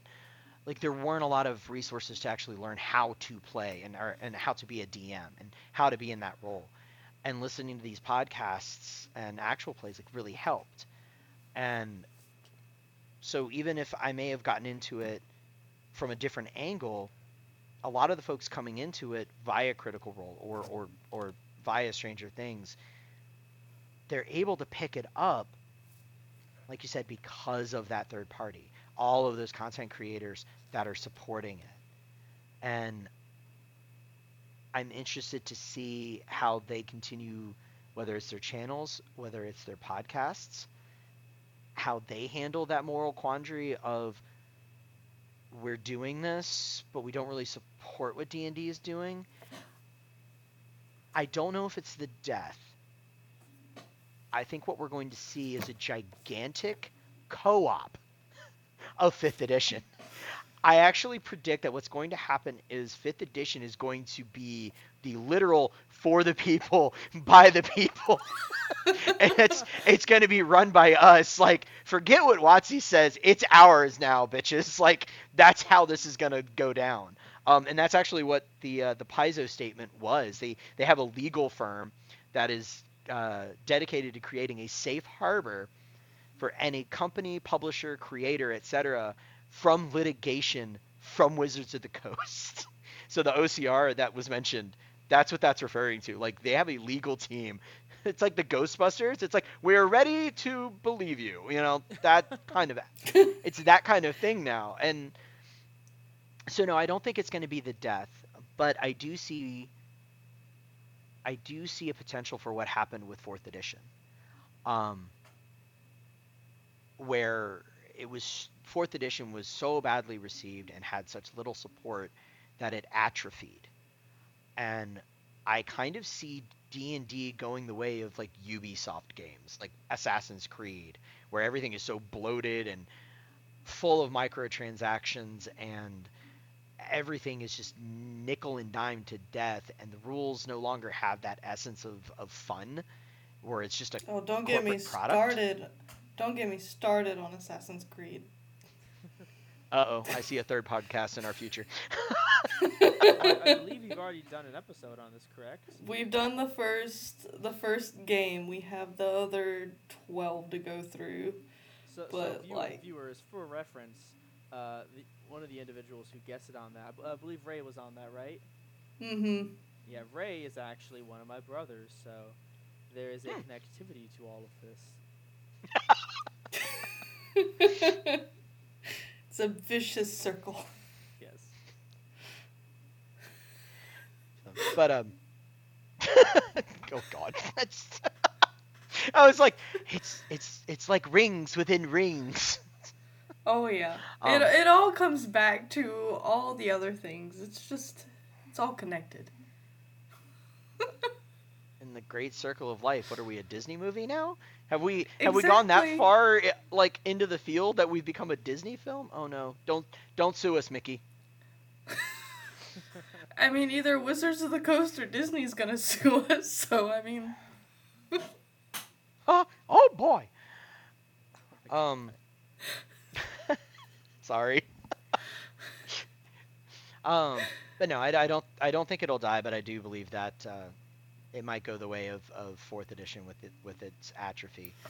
I think the brand recognition is too strong, and what's gonna be interesting is, don't we have another season of Stranger Things? How are they gonna wrap this one up? Like, what's their take on all this?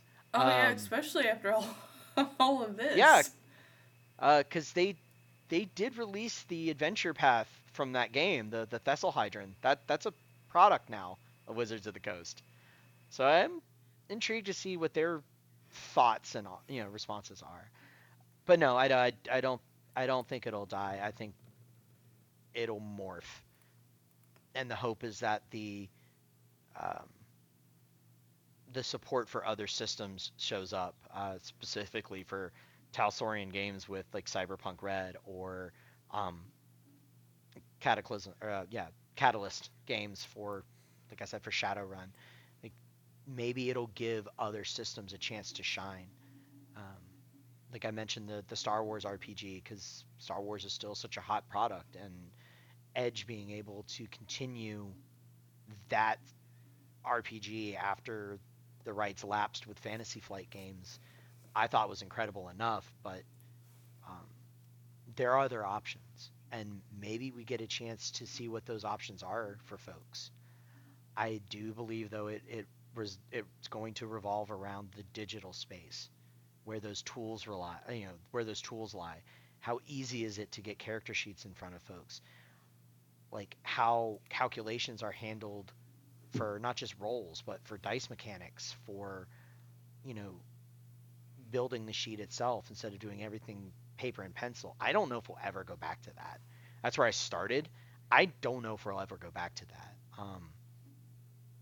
But who knows? Like that's kind of the thing is we're at it's like we're at this like really weird edge of a brand new frontier and we have no idea where it's gonna go and it's a little bit scary. Um, but it's almost like we get to just kind of look at like WotC as like the begrudging abusive parents and go, we don't need you anymore. We're doing our own thing.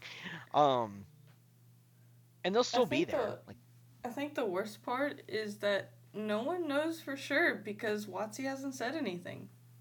Yeah, I mean that's the worst part about all of this. Um, there's we have no idea. Sure, the leak's been confirmed. Uh, like I think there's a lower in the stack employee who came out and confirmed this, and some news sources were able to confirm yes he does work at Wizards of the Coast. But like that's all we know. We haven't gotten any real word from Wizards other than, hey, we know you have in quotations questions about this. Um, so not only for companies that need to to settle down and sign and apply for this new OGL tomorrow, right? I think it's tomorrow or something. Um, mhm. not only them, they're affected and have no idea what to do. I mean, we don't know what's gonna happen. What if somebody just got into Critical Role and they're like, dude, I want to play this D&D thing. Let me order the player's handbook. What is happening to D&D? Do I order? Do I get into this? Do I invest money? So it's literally everybody's just waiting on Wizards of the Coast to respond. And honestly, at this point, that's all we can do. And I think their time for actual. I will say they did give one slight update. It is no longer referred to as OGL 1.1. It's now referred to as just straight up OGL 2.0. So I Oh don't my know if that makes god. me like, yeah, right. That was my first reaction. I'm like, oh no, the WotC strikes back. Like, what's about to happen? Um, but that's the only thing that we have, and I think that they waited too long to make an announcement. I think they waited too long. I think they were hoping for folks like Cobalt Press and Green Ronin to sign the 1.1. Because imagine if they had. Like, I don't think they would have waited so long to do a response if they had some of their competitors say like, yeah, absolutely, we'll agree to these terms, and they agree to these terms, and then WotC can say like, see, everybody's on our side. It's just you YouTubers that and podcasters and all of you other ramblers on social media. You're on the outside looking in, and we have all these players on our team. And now slowly it's like, no, you don't have anybody. Like, mm-mm. And I think that's the damning thing is they haven't made a statement, but everybody else is now starting to. I think their time for any sort of damage control is over. The damage is done. It's now where do we go from here? Yeah. By the way, Paizo's site is still crashed. Yeah, I was about to say I've been refreshing it every once in a while. So, do you guys have any final comments or questions or anything you want to get out there? John, you want to go first? You got anything? Just keep rolling your dice. Live your lives. Enjoy each other's company. Be good to one another. Like this too shall pass. Um, it's going to be a different world moving forward, but just just be good to one another. Take care of one another, but don't stop playing. There's no need to. Just enjoy what you enjoy. Let everybody else fight it out in the trenches. Yeah, I like that. I think the only thing I could add on to that would be fuck WotC. In more ways than one. There we go. Hey, speaking of the seducing the dragon thing, so can we leave it on a funny anecdote? Go do it, for yeah. it. Can we? Yeah. All right. Okay, so Lexi sent me that meme. And the first response back to her was, "Oh ye youngins, we've already been there, done that." And I sent her the cover of a book that was published under the OGL 1.0A, known as the Book of Erotic Fantasy. fuck? Oh, I'm. Let me guess. You're googling that right now. I'm deciding whether whether I want to or not. Yeah, I'm doing I'll send it. I'll send it to you, Adam. it. Okay. And it if you want to know how to seduce that dragon, it's covered in there. Oh boy. But that kind of content is one of the reasons why like WotC kind of did want to control a little bit of what's out there, because technically all they had to do was agree to that, and dwarves in gimp suits are just not my cup of tea. Except on the third Saturday of every second month at 10 p.m. See, that is just one step removed from having like a Kenku fantasy book called Feather Leather, and I'm all for it. Oh, that gives a whole new meaning to Murder of Crows. I love it. No! Oh no! Wow. And counting. What a way to end it. Please tell me you can end this with some royalty-free music or version of a Counting Crows song. I'm sure I can find something. Oh man, this has been wild, and I've loved every minute of it. Thank you so much for having me on this. Thank you guys for coming on here. It was great to get, both like similar perspectives and different perspectives from where you guys are in the D&D world. So thank you guys. Yeah, of course. Oh, you're welcome. For having us. And I hope that anyone who has listened up until this point will continue to listen. And if you guys have any questions or want to weigh in on anything, you can email us at geekguildquestions@gmail.com. We would love to answer your questions or, talk to you about some of the stuff that's going on. So thank you guys, and we'll see you next time. Woohoo!